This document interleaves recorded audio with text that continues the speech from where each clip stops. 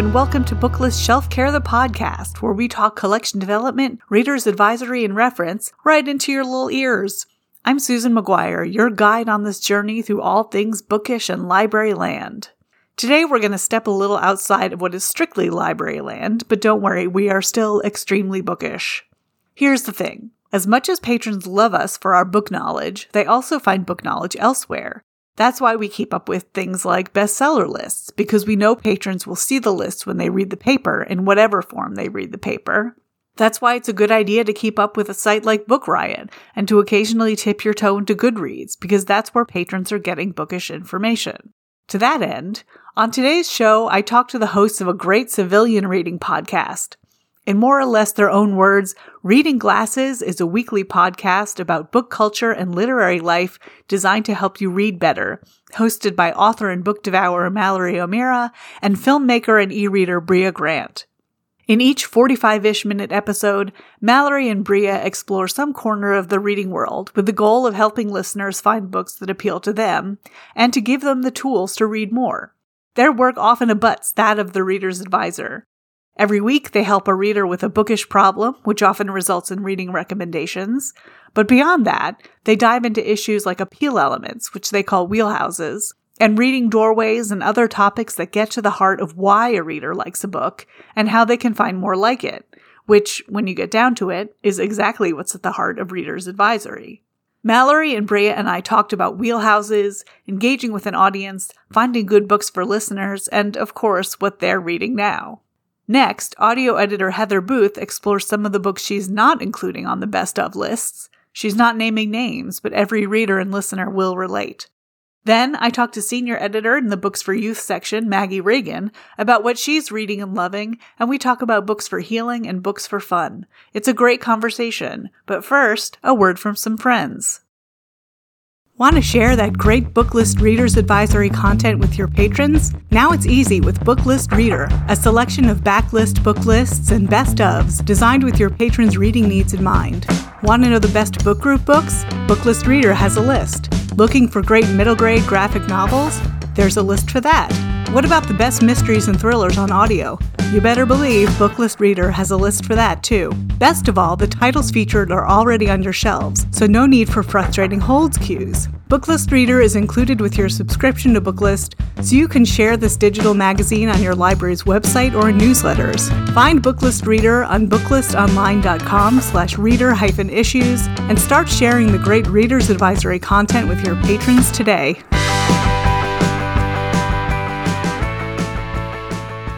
Reading Glasses is the podcast designed to, as they say, help you make the most of your reading life. Every week, hosts Brea Grant and Mallory O'Meara talk about what they're reading, solve listeners' bookish problems, explore book tech, and discuss such topics as the best bags to carry books in, how to retain more of what you read, what to do when your reading tastes change, and a deep dive into an Amish romance. That was a fun one. The reason I'm telling you all of this is that Reading Glasses is an excellent resource for library workers who do Reader's Advisory. They talk books, yes, but listeners will learn a lot about what readers like by hearing them take a dive into a reader's wheelhouse or what they're into reading and making book recommendations based on that. Plus, it's a great way to keep up with the book world. I'm also telling you this because they're right here. Brea and Mallory, welcome to Shelf Care, the podcast. Thanks. Right here virtually. We're virtually right here. Yes. Thanks Close for enough. having us. So let's get into it. Talk to me about the concept of the wheelhouse. How did you come to identify it? What do you do with it? And then what are your wheelhouses? I'm not sure how we started, how we came to identify. Do you remember, Mallory? Most of the ongoing things on Reading Glasses sort of develop just because we keep getting emails about them. Yeah. We get a lot of fan mail. We get a lot of listener participation. And early on in the show, we started talking about, things that were in our wheelhouses, which is a phrase I got from the Book Riot podcast. Mm-hmm. And then some point early on in the show, we thought, all right, we're always talking about things that are in our wheelhouse. Like, why don't we just talk about what is your wheelhouse? And we started to both of us had made a list of all the things that were interesting to both of us, like things that we like specifically. And then the listeners of the show loved the concept so much. We started getting people emailing us, telling us what their wheelhouses were. Even if the email had nothing to do with that, at the end of it, they'd be like, and here's my wheelhouse. And then we started reading them on the show, and it really just took off from there. And now it is definitely like a central tenet of the Reading Glasses world. And we love it. Yeah. And the definition is basically something that will make you pick up a book no matter what. So it's, you know, if it has this thing inside the book and I know that, I'm going to pick it up and read it. So it kind of helps people to define what they're interested in, because we're really big advocates of not continuing to read things just because you feel like you have to, or finish a book that you don't like. And one way we can really help people do that is help them to identify their wheelhouses. Yeah, it's like subjects, tropes, settings, you know, type of writing, whatever it is. Like for me, top thing in my wheelhouse is haunted houses. I love werewolves. I love circuses. But for settings, I also, for some reason, I love books set in Florida. I will always pick up a book set in Florida or in New England, because that's where I'm from. And you know, I love feminist memoirs. So it doesn't necessarily always have to be a subject or a trope, but we found that identifying those things can really help readers pick up more things that they like. You know, a lot of people have that experience where they pick up a book and they're like, I love this and I want more books by it. But when they are pressed, like, okay, well, what do you want to read? They're like, I don't know, just something more like this. And I think the wheelhouse identification helps people kind of dial into what specifically they're connecting with. Yeah. And my wheelhouse is, you know, it's ever changing. We're always updating. About once a year, I feel like we do an wheelhouse update. But mine generally involves a woman on a journey or a person on a journey, both emotional or physical. I love a book set on a road or a road trip. I'm a big fan of that. I like books that are sci-fi, our world, but different is what I've been calling it, which is it's like our world, but slightly different, or something changes it. What else do I like, Mallory? I like big. I like space. I like my big things. I love big wild locations. If things are in like a really interesting location, I'm far more likely to pick it up. And I also love climates. Yeah, extreme climates. And then I also love like nonfiction books about the brain. And lately, I've realized that I like a lot of translated Japanese or Korean books translated into English. That's been a new thing in my wheelhouse. Interesting. I was trying to think about what my wheelhouse is. And I think I'm always a sucker for a love story, no matter what kind of book it is. If there's it doesn't even have to be a happy ending, but if there's a love story in it, I'm like, I'll take it. And then a very strong narrative voice. So I think the book that illustrates that the best is Remains of the Day, which is like, has a really, like a really repressed love story, but it's still there. If you're looking for it, you can find it. And then it's just such a deep point of view that I really loved it. So that's mine, I think. There you go. Great. We find that as people listen to the show more, their wheelhouses expand. Like people will send us very pages and pages like, oh, that's mine too. And there's definitely a lot of people, there's things that come up again and again and with our listeners. But I think just as books start to change and book trends start to change, we've noticed certain things come up again and again. Yeah. Oh, and anything with a librarian, I'll always pick. Oh, great. Yes. There you go. Yes. That's a big Glasser wheelhouse too. Librarians and bookstores. Yeah. Yeah. So what's your process for coming up with recommendations for readers who write in? Well, I mean, people generally, what's funny is that, it gets as we've gone on with the show, it has gotten easier for us because people now write in with their wheelhouses or the wheelhouses of someone. We get a lot of recommendation requests on behalf of somebody else, which is really funny. We get a lot of like, please give me a book for my dad or my boyfriend, my mom, my friend.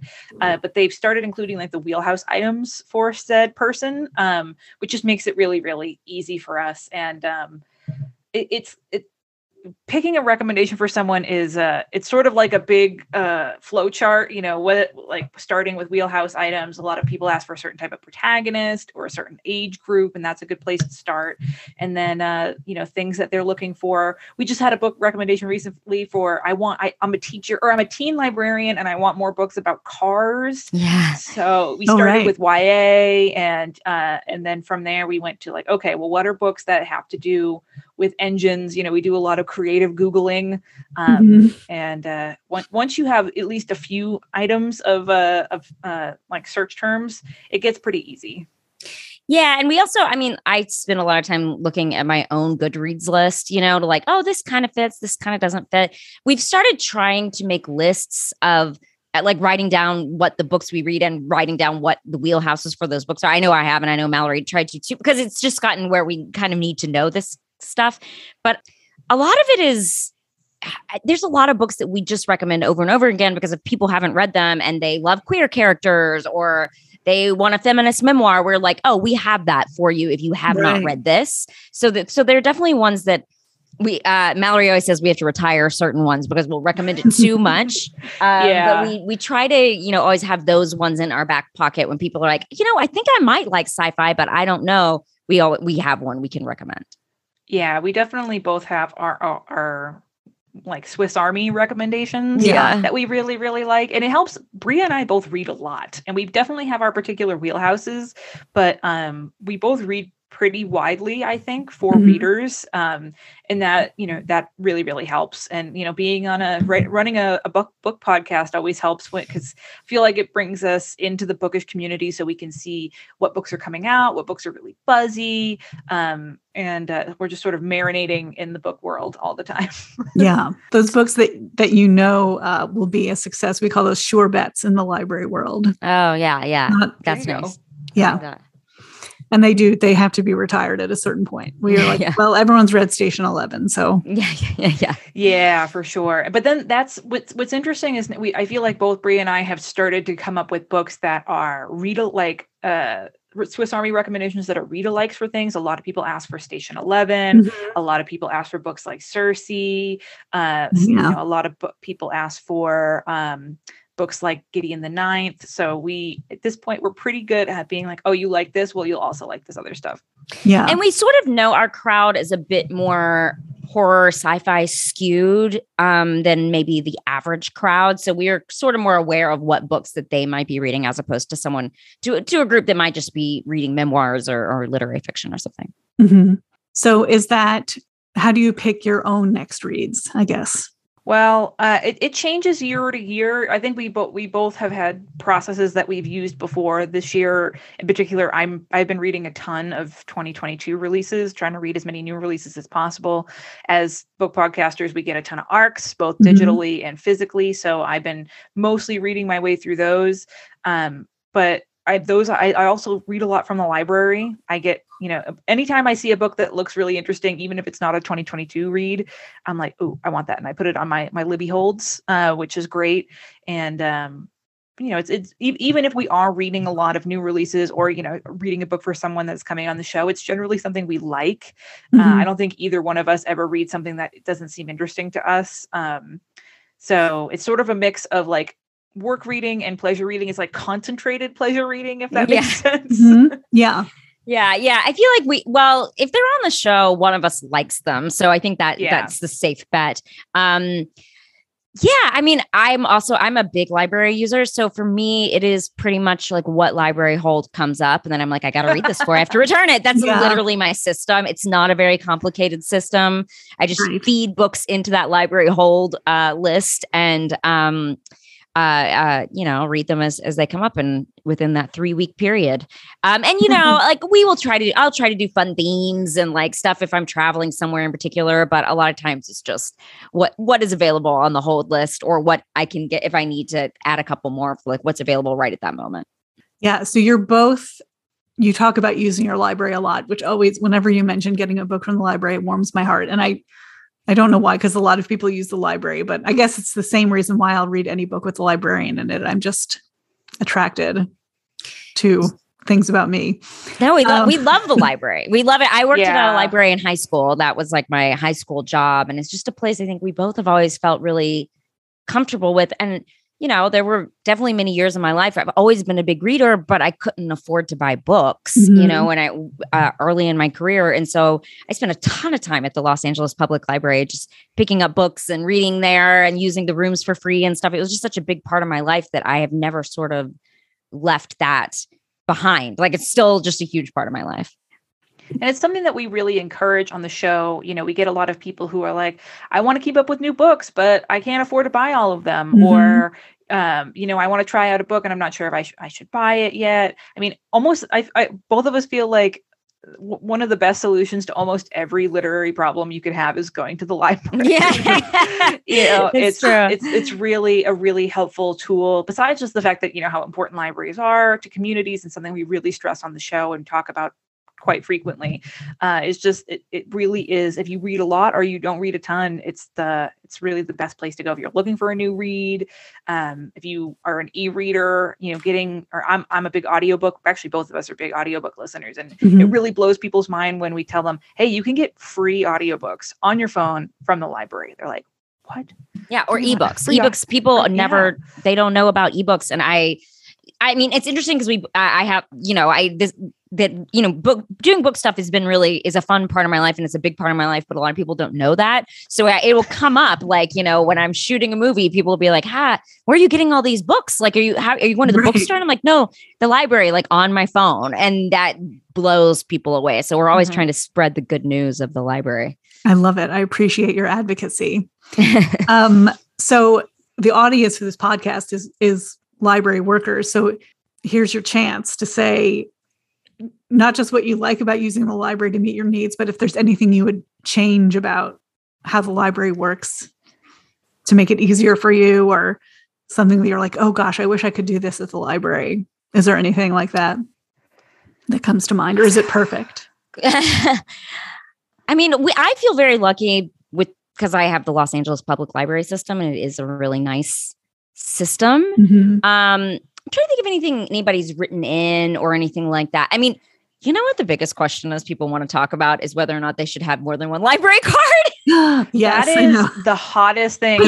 We feel like book priests behind a confessional. People are like, hey, I've just moved, but I'm keeping my library. Is that okay? Yeah. Is that okay? So that's been a big contentious issue on the show for sure. Do you want to weigh in as a librarian? I mean, I can weigh in as a former. I mean, I don't work in a library anymore, so maybe I can. Once a librarian, always a librarian. Library on the is one a state hand, of mind. The usage statistics are always good, but on the other hand, you're not like paying your fair share of property taxes to use that library. But I think probably ultimately, most library staff would say the usage statistics outweighs the property taxes issue. That's interesting. That's something we haven't thought about. I think that, I mean, both of us are huge library users. I use the library. Both of us use the library literally every day, both in the fact that we're from readers and the fact that, you know, Brie and I are also both authors and filmmakers. You know, as a nonfiction author, it is literally impossible for me to work without the library. Yeah. And deciding what to change would be hard to say because every library system is a little bit different. I think the only thing I could think of that I could recommend cross library systems, no matter what library is there, is that I think it would be cool if librarians and libraries publicize the fact, and maybe there's a reason why they don't, but more widely publicize the fact that people can suggest books for them to buy. That's always a really surprising fact when people find it out. They're like, I can ask the library to buy a book for me.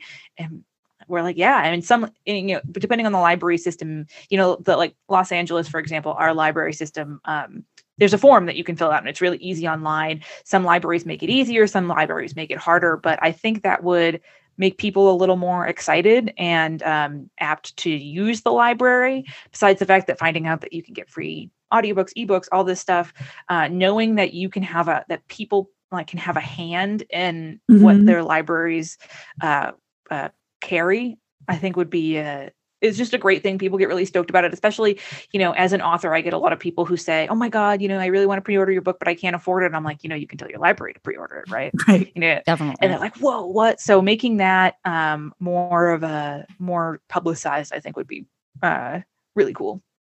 I also think we were just at the Golden Shrine of Libraries, the nicest library I've ever been to, the Westport Public Library in Connecticut. And they had a recording studio. They had a TV studio. So they had a 3D printer. It was wild.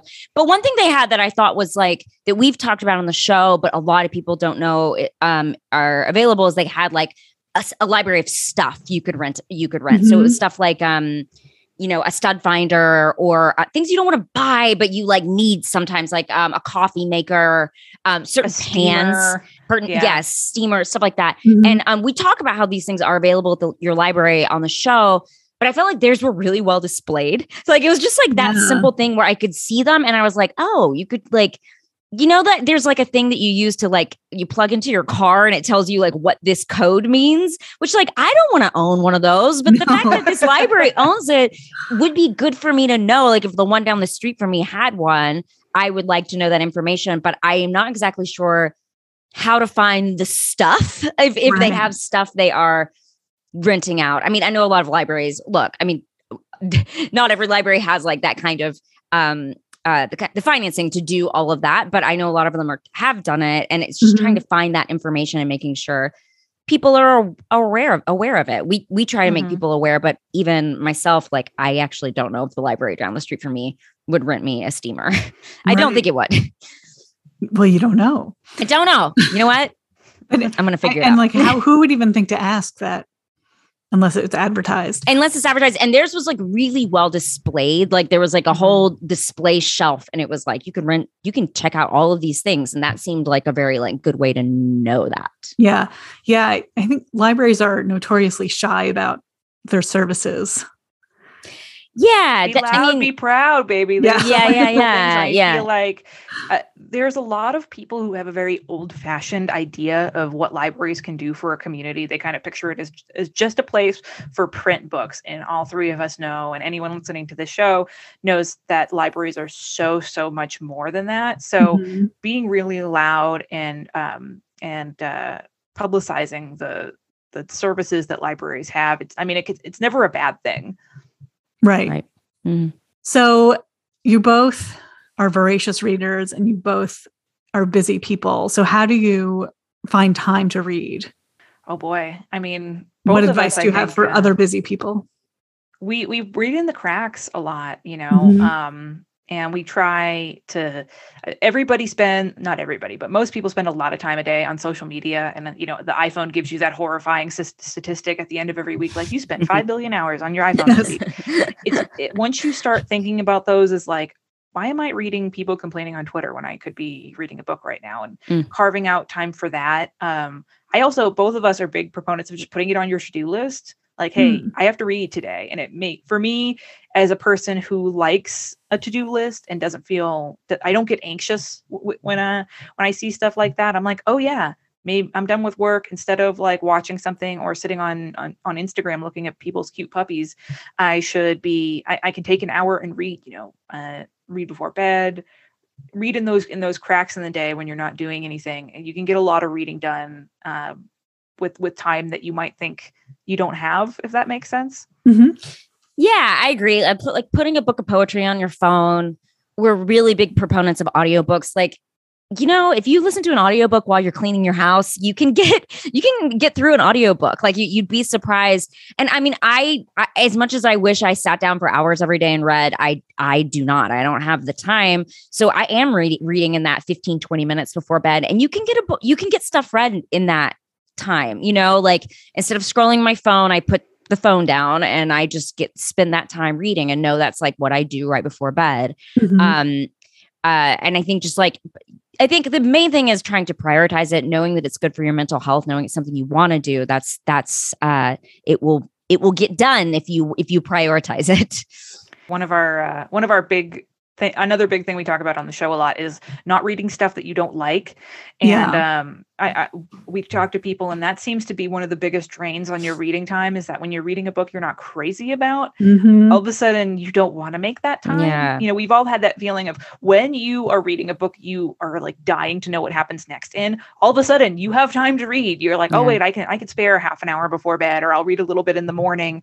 So if you're a librarian, you're a library worker, and you're maybe reading a book that is a big buzzy book that's coming out and you want to be able to talk about it, but it's not really for you and you're dragging your feet, dump it. Yeah. One, if you don't like it, you're not going to be recommending it to people. No. And you just feel like if you feel like you are forcing your way through it, that's probably what a lot of people are also going to feel. So just dump it and find there's never any shame. Even if you are halfway through the book. I have dumped a book before that I was 3/4 of the way through.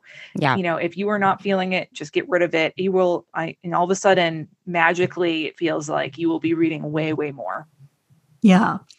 I had an old boss who told me she used to read while she blew her hair dry. I still haven't. That's great. But you find time. You do. And I think it's, we're not saying don't listen to podcasts. Obviously we're a pro podcast, right. But there's a lot of podcasts that I will be listening to. I'm like, why am I listening to this? I could just be listening to an audiobook that I really like, that I'm really invested in, while I'm walking the dog or whatever. Yeah. Well, it's a different kind of listening. So Reading Glasses serves the whole reader. So you've got recommendations, you do book tech reviews, you answer ethical quandaries. How do you guys keep up with what's going on in the book world? Honestly, the thing is, the engine that powers Reading Glasses is the fact that Brie and I are both readers. All of it is very, very genuine. We don't sit there every Monday and look at all the hot book news and pick out things. We just we see what things we're interested in talking about, and because we're so connected to the Reading Glasses community is very robust and it's very active, and we see what people are talking about, and we get emails literally every day. We probably get 50 to 100 emails every week. So it's pretty easy to judge by those emails what people are thinking about, what people are caring about, what issues are affecting readers right now. And that we get a lot of episode ideas from emails that we get, from things that people are sending us or tagging us in. So, both of us, we listen to book podcasts, we read a lot, we are readers, we talk to other readers. So we just sort of always gauge the temperature of what's going on. And to be honest, we don't always make episodes based on what the new buzzy thing is. Sometimes we just, we will do things kind of seasonally. We have an episode coming up on cozy books for September and for autumn, but sometimes it's just what we feel like talking about and what interests us. Yeah. It's funny, when we started the podcast 5 years ago, we're with Maximum Fun Network, and they were like, are you going to have enough to do? Right. And we were like, we think so. Cause we were like, we're not going to do book reviews. We're not going to do book clubs. We're just going to talk about reading. And it felt like, would we? But we now realized, yes, we will never run out of topics for Reading Glasses, because anytime we're talking, we're like, oh, we should do an episode on that. It's become sort of second nature to us to start thinking about it. And like Mallory said, people are constantly bringing new things to light for us. So we're learning, and we are hopefully serving our community by talking about the things we want to talk about because they're talking about them. Yeah. One of the best ways for us to figure out an episode topic is if a bunch of people email us and ask us a question about it. That happens all the time. We had the episode we did recently on book bags. We were releasing an episode very soon about navigating bookstores. We got a bunch of people writing about, oh my gosh, I'm getting back to in-person bookstores after years of being in the pandemic. How do I figure out where to go, what books to buy? Is it cool to ask a bookseller certain things? And so if more than 5 to 10 people email us about something, I'll be like, Bria, people are emailing us, we got to talk about this. Gotta put it on the glasses. So I think libraries are always trying to engage with patrons and have sort of lively online relationships. Is there something you guys did to foster the Reading Glasses community, or did it just sort of arise organically? The first thing, and this was Bria's idea, was right away we were like, we want to read people's emails on the show. And we definitely find that makes people excited to listen. And every single time it happens, people tag us and they're like, oh my God, Reading Glasses read my email today. We do a lot of fan interaction. We do a lot of listener events. We just did a readathon for the second time, and that was really fun. We have regular Zoom parties with our paying listeners. But it did kind of happen. I think it's sort of both, Bria. Would you say people just really got into it and got into the community pretty quickly. There was a Facebook group about it. Yeah. And group about it. I think there's also we're fortunate enough as a podcast to be on a network, and the network helped publicize us at the beginning, which does help. Mm-hmm. And then also doing crossover things. So, we have friends on other shows on our network, and they would have us on. And that is a way just to find more people who might be interested in your podcast, and then just people who stuck around, who just felt like they were seeing themselves in what we were talking about. And we talk a lot about community, and I think we're really honest, we don't know everything. We're learning. We want to talk. We're going to give you the information that we have, and I think people really respond to that authenticity. Yeah, and it's something that we really encourage on the show. I mean, just the whole reason the show was formed. Us talking about how we didn't want to make a show that was book reviews or about specific books. So it really encourages. It doesn't matter what you read. If you Brie and I definitely skew genre, but we have authors on it. We talk about books from poetry, memoirists, literary fiction, romance authors, so and graphic novels. So it doesn't really matter what you read. So I think a lot of people feel very comfortable being in the community because they know that they don't have to fit a specific profile of reader to be there. We talk a lot also about, it doesn't matter if you read one book a year. It doesn't matter if you read 100 books a year. I think a lot of online bookish spaces can feel very judgy, especially Instagram places or Bookstagram or Book Talk. People might feel like they're not welcome there if they don't read as much or read a certain thing. They read a certain thing, and that's very antithetical to what Reading Glasses is. We're like, we don't care how many books you read. We don't care what books you read. We just want to talk about reading. And there's a lot of people who haven't felt comfortable in other bookish spaces that do feel comfortable in our community. We're really proud of that. And I think, so, people can come to Reading Glasses and not wear and talk to other, as we call them, and as they call themselves, glassers, and just sort of know that they can talk about very common denominator things that after the book bag episode we did recently went up, we had a huge discussion in our Slack channel about people posting all their book bags and, their favorite book bags. And it's that kind of stuff that makes people feel really excited to be part of the community and excited to participate, talk to other people, meet other people. And it's a huge, again, we're really proud of it. And it's a huge joy for us. It's such a fun podcast to listen to. And it's such a great community. So to conclude, since this is how you start your show, but let's end with it here. What are you guys reading and loving right now? I am reading a book that I got from the library. Very excited about it. It's called Ordinary Monsters by J.M. Miro. And it's a sort of buzzy, I think it's a book talk book. But it was one of those books that it just looked very autumnal. And I was really excited when the hold had come in this week. It's an adult book. It's a honker. I think it's deceiving because I'm reading it via Kobo. The ebook came in through Libby. So there's always that weird feeling where you're like, oh, this is a giant book, but I can't tell. I think it's 700 pages or something. But it's fantastic. It's historical fantasy about this school in Bria. You'll love this. It's in Edinburgh in Scotland. Wow.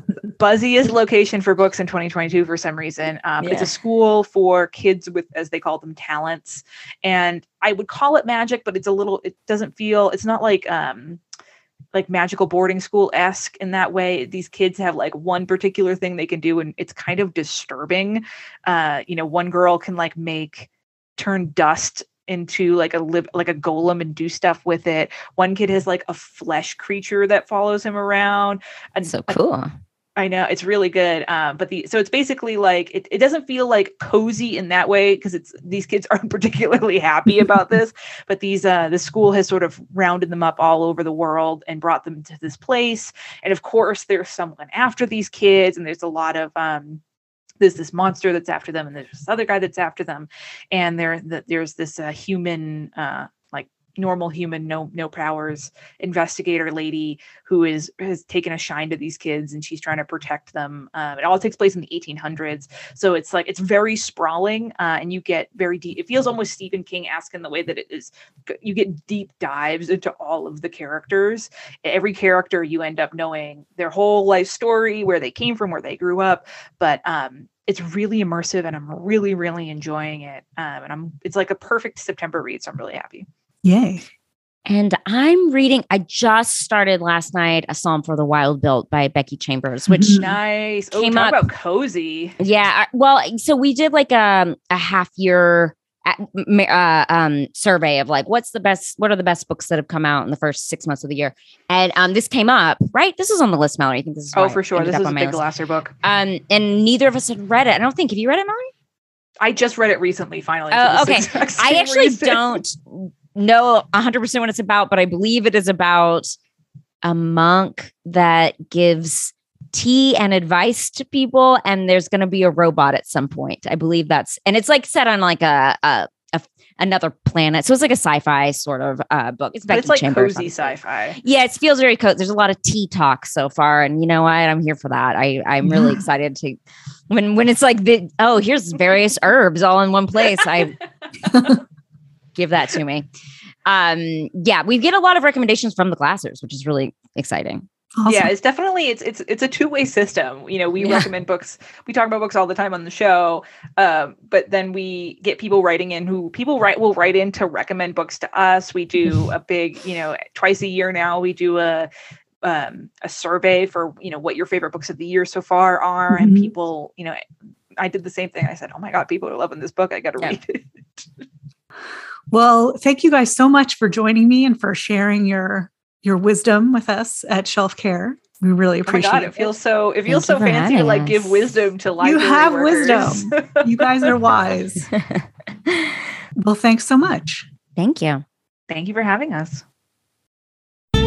Say, do you like reading? Do you like hearing what authors have to say about their writing? Then you've just got to hear the Shelf Care interview. It's a quick conversation between a book lister and a book person about their work, their inspiration, and whatever else we can fit in under 15 minutes. Hear Maggie Reagan talk to Ibram X. Kendi and Jason Reynolds about Stamped, Racism, Anti-Racism, and You. Hear Ronnie Curry chat with Susan Mwadi Daraj and Siman Nurali about their series for young readers, Farah Rocks and Sadiq, or to Saba Tahir, Nicole Andelfinger, and Sonia Lau and their graphic novel, A Thief Among the Trees.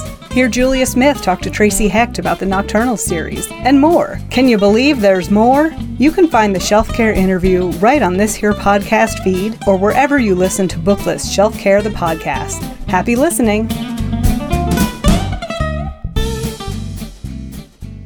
Hello, this is audiobook editor Heather Booth. Here at Booklist right now, we're in the thick of our editor's choice lists and top of the list picks and writing about them and talking about them internally. And there's just so much good stuff coming your way in December, and I really want to talk about it, but I can't because that's for next month. So instead, I decided to talk today about what isn't making my cut. So I'm going to talk today about audios that you will never appear on any Listen Alike list, let alone one of Booklist's editor's choice lists. Since Booklist is a recommendation-only journal, of course, I'm not going to be naming actual names, but I'm sure you have your own ideas of what you can fill in the blanks with. So, number one is a dry read of a book full of humor. So, recently I started listening to something with such promise that it jumped in front of many other books on my queue. But unfortunately, I started listening and I just knew I was missing something. If I could detach a little piece of my brain to hear the words as they were read and then reinterpret them myself, I could definitely find the humor, but unfortunately, the audio production just missed it. Humor is really subjective, which makes it notoriously hard to recommend. So when you do find that audiobook that just nails the humor and makes you laugh out loud, be sure to make a note of it so you can recommend it to your patrons. Number two is that one voice. You know which one, though it's probably not the same as mine, but just about every audiobook listener has one. Some voices just don't sit with everyone the same way, and there's no shame in that. And sometimes those narrators try out a new character voice for a different title, and suddenly I can completely see the appeal. In fact, for that reason, there is definitely a strong chance that you may see some of these voices on a list here and there, and sometimes even that voice gets it right. Number three is workbooks or instructional guides without an accompanying PDF. You might be thinking, well, what's the point of an audio workbook? Or if you need the PDF, why didn't you just get the print book? Well, because there's a time and a place for both of them. Audiobooks that are largely instructional or workbooky can be wonderful for consuming necessary information during downtime, for auditory learners, or for those with accessibility needs. But if a narrator just sails through a list of writing prompts or formulas and the producer doesn't include a way to access them, well, I may be getting some great info, but I'm missing the author's intent on how I, the reader, ultimately interact with the book. Number 4, we've all encountered this, is the well-intentioned celebrity narrator. These are books that are graced with a voice you've heard beaming from the big screen, one you've known since childhood, one with gravitas and a bunch of acting awards. And these often start out and make you swoon. But by chapter 18, they're cutting corners on some of the character voices. By the 20th hour, their pacing is off. And by the final chapters, well, you just know that this is their first audiobook rodeo, and they vastly underestimated the amount of work it takes to record an audiobook. In her recent romance, Thank You for Listening, about an audiobook narrator, author and audiobook narrator herself, Julia Whelan's main character, shares this advice to a wannabe narrator. If you think the job's for you, get a book, go in a closet, and read it out loud, correcting every single audible mistake, never making a sound while you turn a page, and not moving or making any weird mouth noise or shuffling your clothes in any way that anyone else could hear, and do that all day for several days. It almost makes filming an action movie sound easy. And not all famous actors are up to the task, which is why we have our wonderful audiobook narrators that we love so much. Number 5 is an honorable mention. You will find these books all over our best of lists, but that doesn't mean I don't sigh and groan just a little bit. Number 5 is a full cast narration where the narrators aren't identified with character names. Sometimes it's unavoidable, like if each narrator plays multiple parts and there's no definite main character in the book, but almost all of the time there are through lines with narrators. Just tell me who they are. As a reviewer and an editor, this is extremely helpful, but it's an essential courtesy for a listener who really wants to hear their favorite narrators, or for those of us who just need to hear more of that one narrator that we heard on that full cast recording. But which one was it? Producers, please give us a cast list. Your narrators deserve the credit. So, that's my do not list. What's on yours? Drop me a line at booklist_audio until Twitter implodes. Until next time, this is Heather Booth. Happy listening. So I'm here with Maggie Reagan. Hi, Maggie. Hi, Susan. What is going on? Anything exciting? I think the last time I was here, we talked about what a beautiful sunny day it was. So I regret to report that today it's a dark, gray, stormy day. It is the opposite today, but it's very autumnal as we record this. It feels moody and a little spooky. Sure is. We're coming up on the end of October. So yeah, Halloween is approaching, and at Booklist, we are just wrapping up our end of the year lists. Yeah. It's so weird. I mean, I'll never get used to having to think about it so far ahead of time, I think. Yeah. I've been doing this for 5 years, but I'm pretty excited for people to see what we picked for top of the list. I can't wait to see what you've picked. Yeah, and I'm excited about it this year. So I think there was something when we were voting, I was kind of thinking that I was going to be happy no matter what we ended up with. So yeah, I like that. Haul this year. Although it makes the decision harder because it's like, well, we can't go wrong. So then what are we going to pick? Yeah, you can't go wrong, but you also can't go right. Right. But that's for the December episode of Shelf Care. Mm-hmm. Wait and see. Yeah, so people can look forward to that. But in the meantime, what have you been reading and loving and enjoying? Well, since wrapping Shelf Care, absolutely nothing. Or since wrapping Editor's Choice, absolutely nothing. Right. Well, that was last week, so. I've been, laying in a puddle on my floor, just trying not to absorb any information. But so I'll take you back to the summer. Yeah, I mean, along with most of the country, have been sick a lot. Yeah. This year. And I was I've been big sick. I was diagnosed officially with a chronic illness in March. Oh. So a lot of my reading has kind of has either reflected that or been in reaction to that. So I've been kind of reading a lot of books. Have them with me. to kind of help me like process that. So one that I picked up over the summer that I've been really I have to read it in little doses because it's kind of a lot, but it's really good, is Tessa Miller's What Doesn't Kill You? A Life with Chronic Illness, Lessons from a Body in Revolt. So she has Crohn's, and I think she has a very intense case of Crohn's, but she's a journalist. So this is her memoir, but it's kind of set up like every chapter is like half kind of like a journalist examination of what she's going through at different stages, and then half like her personal recollections and how she's reacting to it. So it's very intense and hashtag triggering, but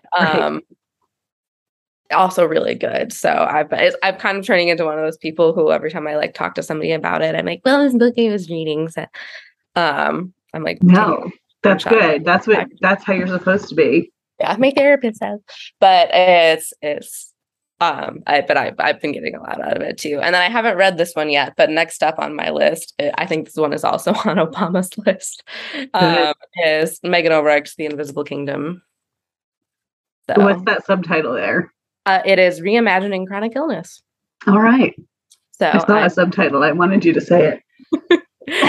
I don't know how she reimagines it because I haven't read this one yet, but this will probably be my Christmas book, in that I will read it over Christmas break. Fun. And then the other things that I have been reading have been to kind of counteract that, which is I've been reading so many rom-coms. Yeah. Oh, this is a good time for them. Yeah. Yeah. To kind of, so those books I find them very helpful, but they also like are real downers. Right.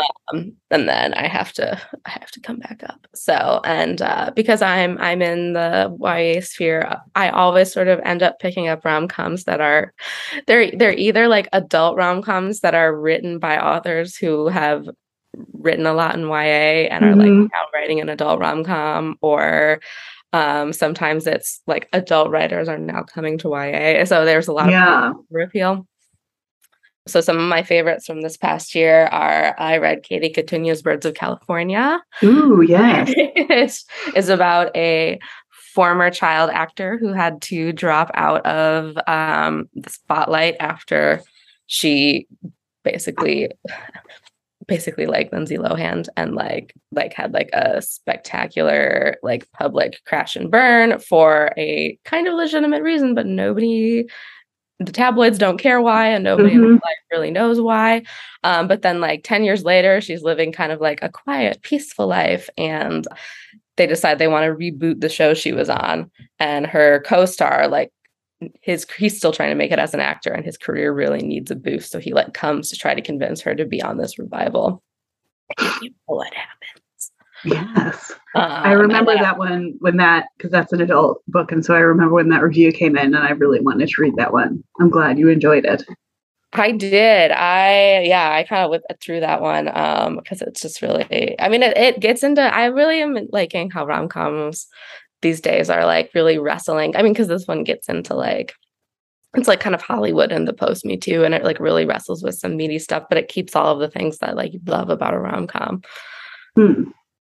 Yeah, it seems like there's two camps of rom-com. One is like total escapist, where like nothing that happens in the real world ever happens in these books. It's just, we're at a wedding and we met and it was embarrassing, but now it's cute. Yeah. And then ones that take what's happening in the real world and make it palatable. I guess it's like the line between like romance and women's fiction. Yeah. Maybe, although romance can deal with some pretty heavy stuff in a nice way. Yeah. But yeah, I think it is that often publishers divide it by like women's fiction, and you're like how much you're going to cry or something. They're setting up the expectations of the genre and like what it's going to do for you. Right. I don't know. Well, I'm working my way through the Emily Henry's now. I just picked one up at a bookstore and I can't wait to read it. I think I got Beach Read. I just finished Beach Read, and I'm not going to show it to you on this video because I dropped it in my bathtub. Oops. Which was appropriate for the book, but it looks nuts. I really liked it.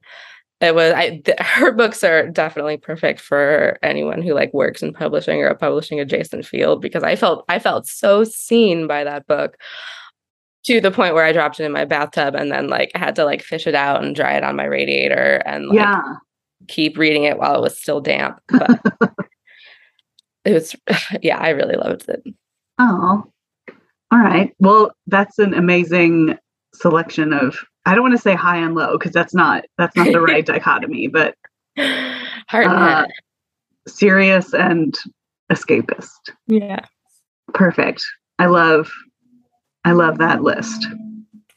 Well, thanks for sharing. And I hope you have a lot of fun reading ahead of you. As do I. Okay.